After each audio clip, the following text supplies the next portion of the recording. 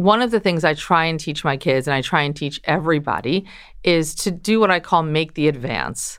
And making the advance can mean just ask the next question, because I don't think that luck happens. I think you create luck. I'm Carly Zakin. I'm Danielle Weisberg. Welcome to Skim from the Couch.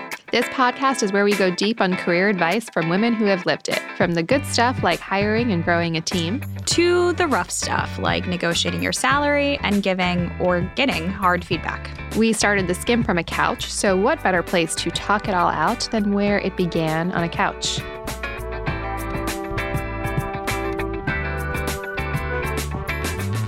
So please welcome Tina Sharkey to the couch. Tina is a serial entrepreneur and an investor, and she spent her career building communities online, working for major companies like AOL and Johnson & Johnson.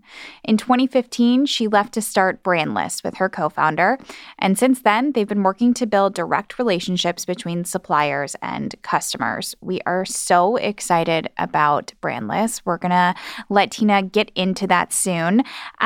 Tina, we have known you for such a long time. You have been such a great supporter of the Skim, an investor in the Skim, and we're so excited to have you here today. Welcome to the couch. Thank you. For the record, for those who don't see, they are on the couch and I'm in a chair, but I'm okay with that. It's good that no one can see because we both look really tired today. So let's start. We're going to ease into it. Tina, skim your resume for us.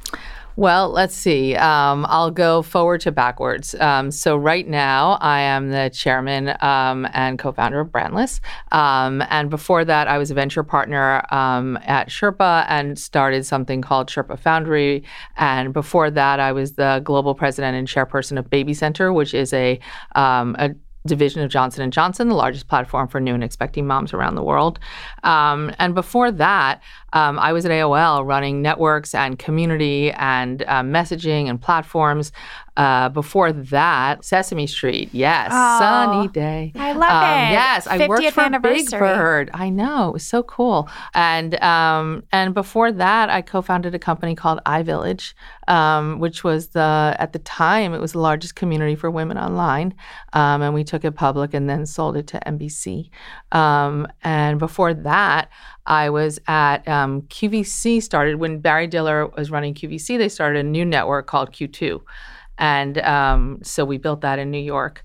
And so it was online shopping, but for a new generation who didn't think online shopping was for them. And so there's a theme there. So building things for people to connect them to their passions and their interests and to other people like them. I'm curious, when you go through your resume, what is something, if we looked at your LinkedIn, that would not be on your LinkedIn? I don't think that the thread, you can never reverse engineer your resume because I wasn't intentional about it. I was just trying to follow my passions and go to places where I thought I could have an outsized impact. And so, but if I was to see my LinkedIn, I'd say building communities with soul. It doesn't reflect that, but that's been a filter for everything that I've done. I love that phrase. So obviously, as we just heard, your resume is just a laundry list of incredible companies and positions. You are incredibly tenacious, and we were doing research for this interview, which is always kind of fun to do research for someone you know personally and you think you know.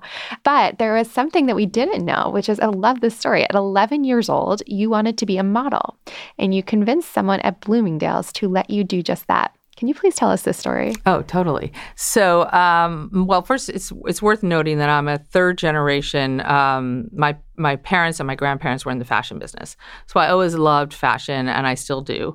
And so, my mom and I were shopping on a Saturday. And I was very tall for my age. And so, I was seeing above, all the boys. And so what was I going to do with that height at that time? And so my mom and I went to Bloomingdale's, and we had a thing where she said, I'll meet you in an hour, because I wanted to shop alone. And so I snuck away. I went to the 5th floor where the executive offices were, and I asked to apply for a job to be a model. And I met this woman, Kathy. I think it was Kathy Rigdon. I have to look it up. I want to just break this up for a second. Did your mom know that No, she knew I was meeting her back in an hour. And did you go into Bloomingdale's that day and being like, I'm going to go try get a job today? Well, I had met, there were these like really cool women walking around, and they like every 15 minutes were in a different outfit, fully accessorized. Don't you love like when you see photos in magazines and it's like the bag, the shoes, the belt, and you're like, who does that? But these women were like doing it because clearly they were models. And so I said, how do you do this? And I went up and she said, oh, well, there's an office on the 5th floor. So I just knocked on the door. And the woman who was the boss was sitting there. She said, I can't believe I'm never here on a weekend. You're lucky. You're very lucky. And then she said, sell me this pencil. And she handed me a pencil. And I like sold her the pencil. What did you say? Well, I said, this is this fabulous pencil. I said, it's pre-sharpened. It's a number 2. You might need this if you're taking a test. Mm-hmm. It's very comfortable on the hand. The color is very nice. I mean, I don't remember what I said, but those are the things I might say. And so she said, great, go into the back and try this on, because she wanted to see what my size was. So, and I tried it on, and all the accessories were on the table, and I totally accessorized. I was like, oh, this is so awesome. And I came back out, and she said, turn around and, tell me this outfit, whatever. So I sold her the outfit. And then she said, okay, well, when can you start?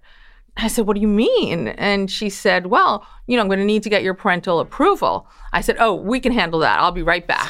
And she said, excuse me, can you get back into your clothes? And I was so bummed, because I was looking so fabulous. I think I even had a beret on. I was going to be the best. But I put my clothes back on, and then I marched my mom up there to get approval to get the job.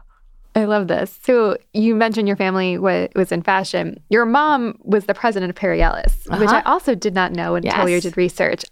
What I loved is that your mom let you go to meetings with her. Yeah. Talk to us a little bit about what that experience, how that shaped you, and how that, when you think about now, you're a mom, how did that shape also your parenting? So I was super fortunate because I went to Stuyvesant High School in New York City. And after school, I lived alone with my mom. I have 2 older sisters, but they were already out of the house. And so I took the subway up to her office to do my homework. And she said, look, as soon as your homework's done, you can sit in any meeting as long as the person running the meeting is okay with it, and only speak when spoken to. And so I was like, I got it. So I was very keen to get my homework all done. And there were certain people I really wanted to be in their meetings, because they were the creative meetings. They were showing the line and the trends. And I was like, this is amazing. And so that really shaped me, because I never knew that women didn't have a seat at the table. A lot of the leaders in my mom's team were women, the merchandisers, the designers. So a lot of the salespeople were women. So she had this community of people always. And I never dawned on me that it wasn't like that everywhere. Because I just saw a strong woman who was my mom. I saw the people she worked with, who were many women. A lot of the people they met with were women, because the fashion industry tends to over-index on that, especially on the creative side, whatever. And so it was only later that I realized, oh my God, we got to get busy here. But really, I just sort of assumed that's the way it was. Did you do that with your kids? Oh, always. Yeah. I mean, well, the table for us is just like the kitchen table. So, their dad and I are both entrepreneurs. And so they hear about fundraising, they hear about hiring, they hear about pivots, they hear about all that stuff all the time. And so it's not even it's just in their vernacular. In fact, when I was contemplating, Ido Leffler, my co-founder, and I were incubating Brandless, but neither of us had taken an operating role, because we were just incubating it and we had other jobs. And so one day I came home for dinner, and Jacob and Charlie were like, oh, share your day. And they were sharing their day. What'd you do? Oh, I interviewed a couple of CEOs today. They said, oh, for which companies? Because, I was an investor. I was interviewing for a lot of companies. I said, well, I met someone for Brandless. And literally it was like a fork drop where Jacob was like, what? Why would you be interviewing someone for Brandless? That's like having someone else raise us. I was like, well, I'm on the head of the freshman PA for you, Charlie, and Jacob, you're applying to college next year, and I really want to make sure I'm available. And they were like, okay, first of all, you're more engaged than most of the non-working moms we know. So stand down. Number 2, you can't do that. And then Jacob said, and this was when I knew that they'd spent a lot of time at the table, he said, look, just get it to a good top line, get some scale going, and hire a global operator. Oh my God. And I was God. Oh my gosh. I don't know whether to thank you or to say like, I'm so sorry. Like, do I need to like start a therapy account for you? Like for later? That is scary in the best way. It was I'm like, fantastic. what are they going to be? Yeah, That's I want to crazy. hire them. Yeah. I think it's interesting when we're talking about scrappiness and growing up with this model that you had. Do you think of scrappiness as a trait or as a skill? I think it's a trait and a skill, and I think it can be learned. But I do think that it can be done in a way that's really elegant. And so one of the things I try and teach my kids, and I try and teach everybody, is to do what I call make the advance. And making the advance can mean just ask the next question, because I don't think that luck happens. I think you create luck. And one of the reasons that I've been advising you two extraordinary women is because you have this like in spades. You're not afraid to make the advance, and it's not pushy or anything. It's just like you ask the question. You sort of say to somebody, oh, I'm thinking about this. What do you think? And you create luck that way because there's a door there. If anyone here is like a Harry Potter person, Yes. which I am. So the room of requirements is waiting for you. Oh. You just have to like know that Really just what clicked you for need. Danielle. Good job. I love that. Oh, that is great. When you talk about mentoring people that are on your own teams, how do you encourage them to ask? So what I do with my teams is I don't believe that mentorship is as successful if you take it out of context. I think it's really, and I don't think there's some big offsite where you have some big like aha moment. I think mentorship are moments. And so what I like to think about with my team is that very close to an experience that I've witnessed, to pull someone aside and say, hey, can I give you some feedback? In that meeting where you said XYZ and so said XYZ, I think you might have approached that in a different way. And had you said this or had you come prepared with that, we might have had a different outcome. And no harm, no foul. Like you have an opportunity. Like I try not to pick things that are, oh my gosh, that's off a cliff and like you can't get it back. But we're an object lesson where you like know the situation, you know the dynamics, and you can give someone like spot feedback and spot coaching and get them back in, or coaching them before something, or the best is when I can model that behavior for them. What's the last really scrappy thing you showed your team you can do? Texting one of our celebrity investors who's become a friend and showing that I don't have to have all the information, that I'm seeing her as a peer, which is like weird to think that I would think of Serena Williams as a peer. But different. Yeah, I know, because it's like she's not actually a peer. Yeah. She's a goat, and I don't know what I am, but maybe I get to visit the farm now and again. But like, you know, like all rise. But I'm not I see her as like she's a mom and she's a wife and she's an entrepreneur and she's an investor and she's the best freaking tennis player on the planet. So in that capacity, no. But in these other capacities, I can share something with her and I can be of service to her in the same way that she's of service to us. And so that's not something I'm afraid of, because I don't like when people put me on a pedestal, and I don't like to put other people there because I think it creates distance. And yet false familiarity is also inappropriate. So you like have to like find the right balance.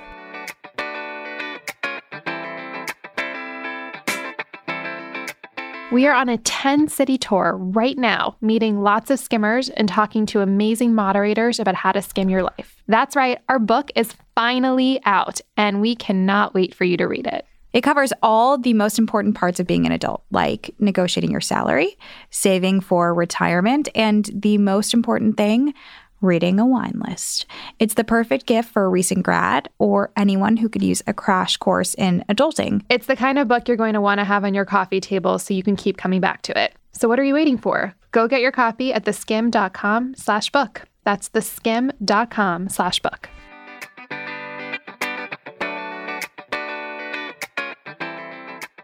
I want to switch gears a little bit. You are a serial entrepreneur, and I want to talk about your latest venture, Brandless. Give us the elevator pitch. What is Brandless? The elevator pitch. Well, Brandless is an extraordinary community of people who are making stuff that is better for you better for your family, better for your home, and better for the world at much more accessible prices to try and better life for all. How does that work? There's a lot of science to that, Art. It works first and foremost by bringing together amazing, talented, inter and multidisciplinary people with extraordinary experience in lots of different areas, because it's not digital media. It is it's community building.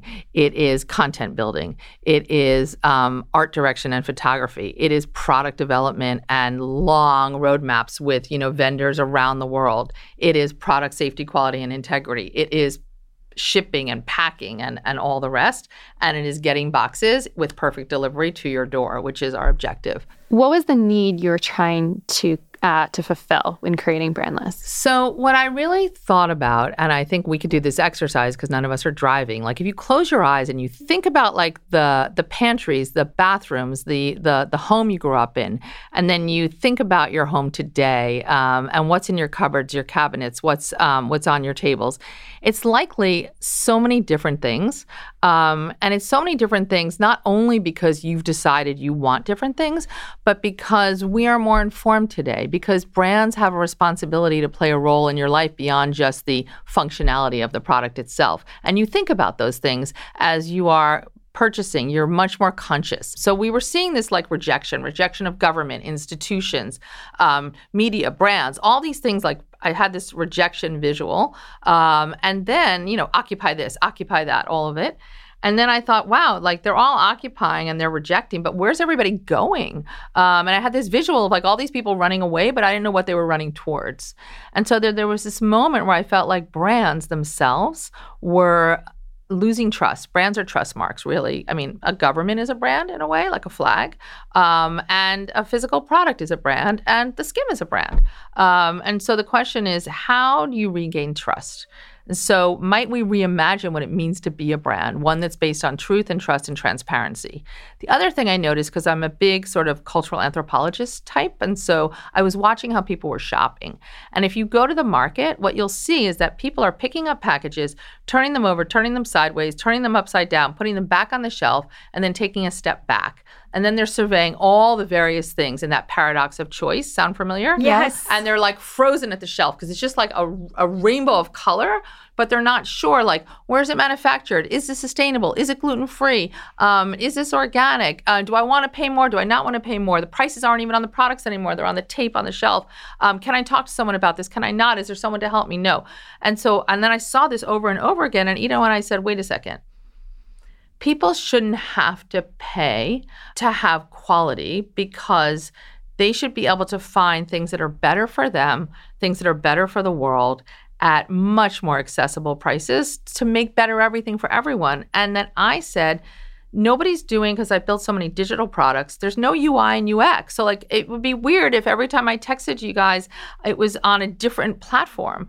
Like everything rolls up into iMessage or into Snapchat or into one or two things. Maybe it's a DM, but it's not more than that. And even that's confusing. So I said, what if we were to build like a UI and UX across all physical goods? And what if we were to put the attributes that everyone's looking for all over the place, like all in the same place, no matter where it is? And what if we were to create a concept where to be brandless, it becomes an attribute? This idea that it's truthful, it's transparent, its intention is to scale kindness and community, and it's exactly what you think it is, and it's not. It's all very upfront and in direct conversation with you. How did you decide to do this with your co-founder? Well, Ido and I, we both lived in the same neighborhood. I was friends not only with him, but with his wife. And we had been introduced, similar to how I met you two, by like a million people were like, you've got to meet them, you've got to meet him. And so one day we just met and we said, wow, how did it take so long? We should totally do something together. And he was doing a few other things. He's a serial CPG entrepreneur. And I was doing a few other things. And we said, well, let's just start. And so we just started to meet, and my first question to him was, what problems are you trying to solve? Like, what's bothering you? And he said, gosh, if people really knew what things cost versus what they paid for them, they'd be like rioting in the streets, sort of in that Occupy way. And he said, what's bothering you? And I said, the fact that there's no community, that there's no UI, UX. It's hard to navigate all these things. But if direct-to-consumer is the intention, that's not a channel, that's a relationship. So why don't we build a relationship with people and help them find and create extraordinary things to help them and their families and better life for all? You started Brandless while you were in the venture world. You were at Sherpa Capital, where you invested in lots of companies, including The Skimm. Thank you for that. Would you have invested in Brandless? Absolutely. What would have made you get to a yes? If I could separate myself at the very early stage of a company, the first thing you look at is the people. And I think that Ido and I have backgrounds that give us a lot of sort of muscle memory of the different things that we've done well and the multitude of things that we've learned along our littered path of failure. And so that's a lot of learning. That's first and foremost. Second of all, there was a really big, what we call a TAM, total addressable market. Third, the market conditions were such that we were seeing a massive shift in consumer behavior and consumer choice, and that it was not only millennials who didn't want to buy the products they grew up with, it was just a massive consumer shift and a mindset. And people were becoming much, much more informed around not just the food that they eat, but also the things that they put on their body and in their homes. So it was like this inflection point in this moment in time where we said, wow, everything is changing. This is just really, really big opportunity. And we were able to recruit a great team, and the team had extraordinary expertise. Having gone from being an operator to then working as a venture capitalist in obviously a very male-dominated industry, which has been reported about a lot and especially talked about here, how has that changed you as an operator when you went back to an operating role? Do you have a different perspective now? I think, as I said earlier, because of how I grew up, I was used to seeing like female operators. So I just kind of I err on the side of inclusion, but I think diversity and inclusion is not just about like gender or skin or ethnicity or choices, personal choices you make. I think diversity and inclusion is about finding a way to bring people with different voices and engagement styles to the table. And so I think it's really important to teach people how to make that advance, how to be heard in a meeting, how to be get their opinions known. And that's not always the loudest person in the room. It's not the person who necessarily was raised and comfortable with interrupting or engaging with a different model. And so the confidence factor, I think, is something that needs to be developed early, and it needs to be kind of validated. And the culture has to support that. So it's like it's a no-brainer for me to build an inclusive culture and a diverse culture. But then the question is, how do you unlock that? And that's the challenge that I think is like that next step. In 2017, one of the Sherpa co-founders was accused of sexual misconduct. How did you react? And at this point, you are doing Brandless. So what was that like for you, having obviously come from an environment where you worked really closely with somebody, and now you've always been a role model for women, and leading now a very inclusive team. The community is the forefront of that, and inclusion is the forefront of that. What was just your personal reaction? Well, I wasn't there anymore, and I wasn't involved with the firm. And so it was just very, very sad for all parties. And I really wasn't engaged or involved, but just very sad.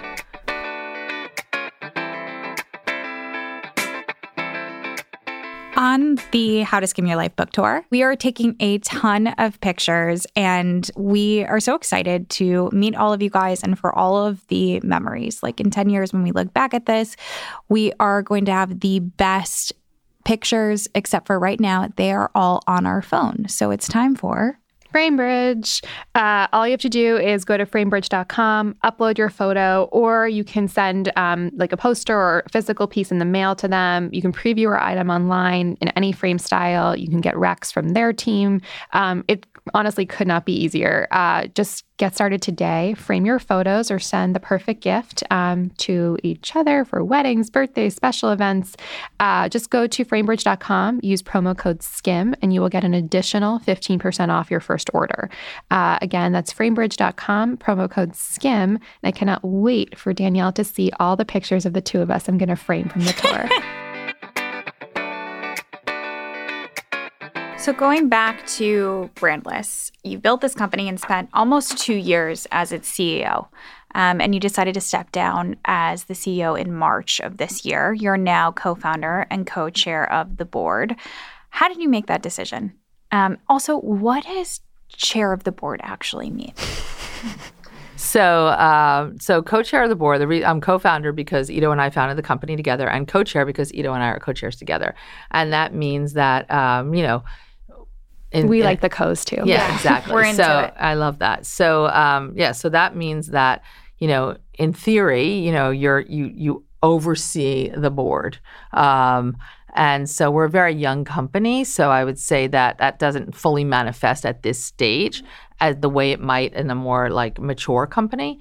But that is what that means. And we do play that role. And I stepped down was less about stepping down and more about sort of scaling. And so I wanted to be able to scale myself. And so as a co-founder and as the founding CEO, I was wearing like every single hat, chief cook, bottle washer, hiring, scaling, ops, logistics, and building a team to do all of those things, every aspect of the business, from nothing to something great. And part of your role, and you guys know this so well, is you are the chief evangelist as well. And so not only are you doing your day jobs, but you're also out there telling the story, engaging with the communities, engaging with all the people who love the Skim, making sure that the birthdays are in the email and everything in between, meeting with advertisers, marketers, future investors, other investors, everything. And so that just was really hard to scale and actually get deep into the logistics and the ops of a very complicated supply chain and a very complicated global network. And we have an office in Minneapolis and an office in San Francisco, being in both places, like all of those things. I just couldn't do all of that well. How do you give up that control? And I know you've obviously start and transition different businesses. And for us, I look at this and I'm like, this is something that you and Ido started together. You grew it to this amazing point. What is that interview question like where you, at the end of a process, are like, okay, this person is going to lead the company? I think that, the interview process is really about first getting to know the person. Like, do I like this person? Do I want to go, in the bunker with this person? Like, how is this person going to be in, it's really easy to have a collaboration and fun and good times. What's this person going to be like in challenges? What's this person going to be like? How much frontline has this person seen? What are all their reference points? And then how do they think about those reference points? You have to look at the whole person. How do you, I think one of the things we talk a lot about is learning how to fire yourself on whatever your task is or whatever your job is so that you can elevate in your position.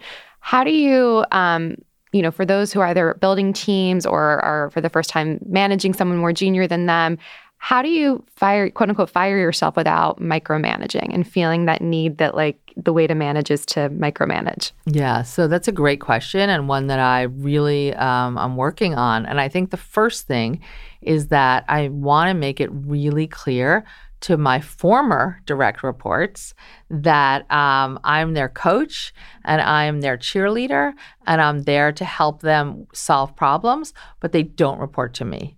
And so I'm not a shortcut on things. And so I really need to, anytime that they come to me for something, I make sure to reroute them. And I make it really, really clear that I don't own that decision.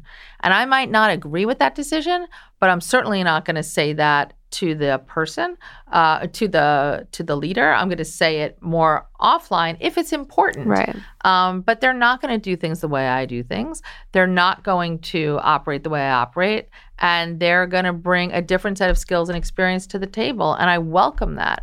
Having said that, I'm still like super involved in the culture, super involved in scaling all the things that I just shared. And so you have to figure out like what lane am I going to run in? And you can't be in every single lane, and you have to make space. And so I think initially I tried to make a lot of space, like, like, for example, there's like an offsite, I think, today, and I'm not at it intentionally. Yeah. Because if I'm in the room out of respect and deference, like, I can't just say, I'm just here just to listen, whatever. Right. So you really can't be in the room. Right.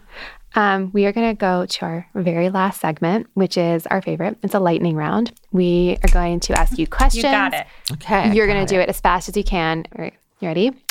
What did you think you were going to be when you grew up? A mom. College major. International relations and language.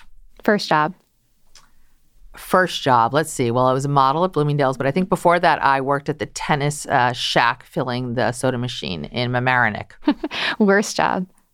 That could also have been the worst job. Worst professional mistake you've made. Worst professional mistake I've made. Gosh, the worst one. There's so many. Or a notable one. A notable one. I'd say that I turned a couple of like really great jobs down because they were big reloads, and I just wasn't up for it. And that, I think, was a mistake. First phone call when you get good news. It's probably a joint text to Jacob and Charlie. Your sons. Mm-hmm. First phone call when you get bad news.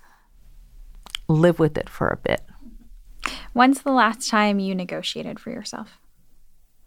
Last week. What's your go-to interview question when you're hiring someone? Tell me about your family. I do that one a lot too. What drives you? Impact. How do people know when you're stressed? How do people know when I'm stressed? I usually tell them. It's a good way to get that out there. That seems healthy. Finally, what's your shameless plug? Shameless plug is please go to brandless.com, follow us at Brandless Life on Insta or Facebook, and spread the word to all your friends. We have a referral code, and so we would love for you to join, because when your friends join, you win and they win. Awesome. Tina, thank you so much for everything. Love talking to you. Congratulations, and everyone check out Brandless. Thank you. Thanks for hanging out with us. Join us next week for another episode of Skim from the Couch. And if you can't wait until then, subscribe to our daily email newsletter that gives you all the important news and information you need to start your day. Sign up at theskim.com. That's the SKIMM.com. 2 M's for a little something extra.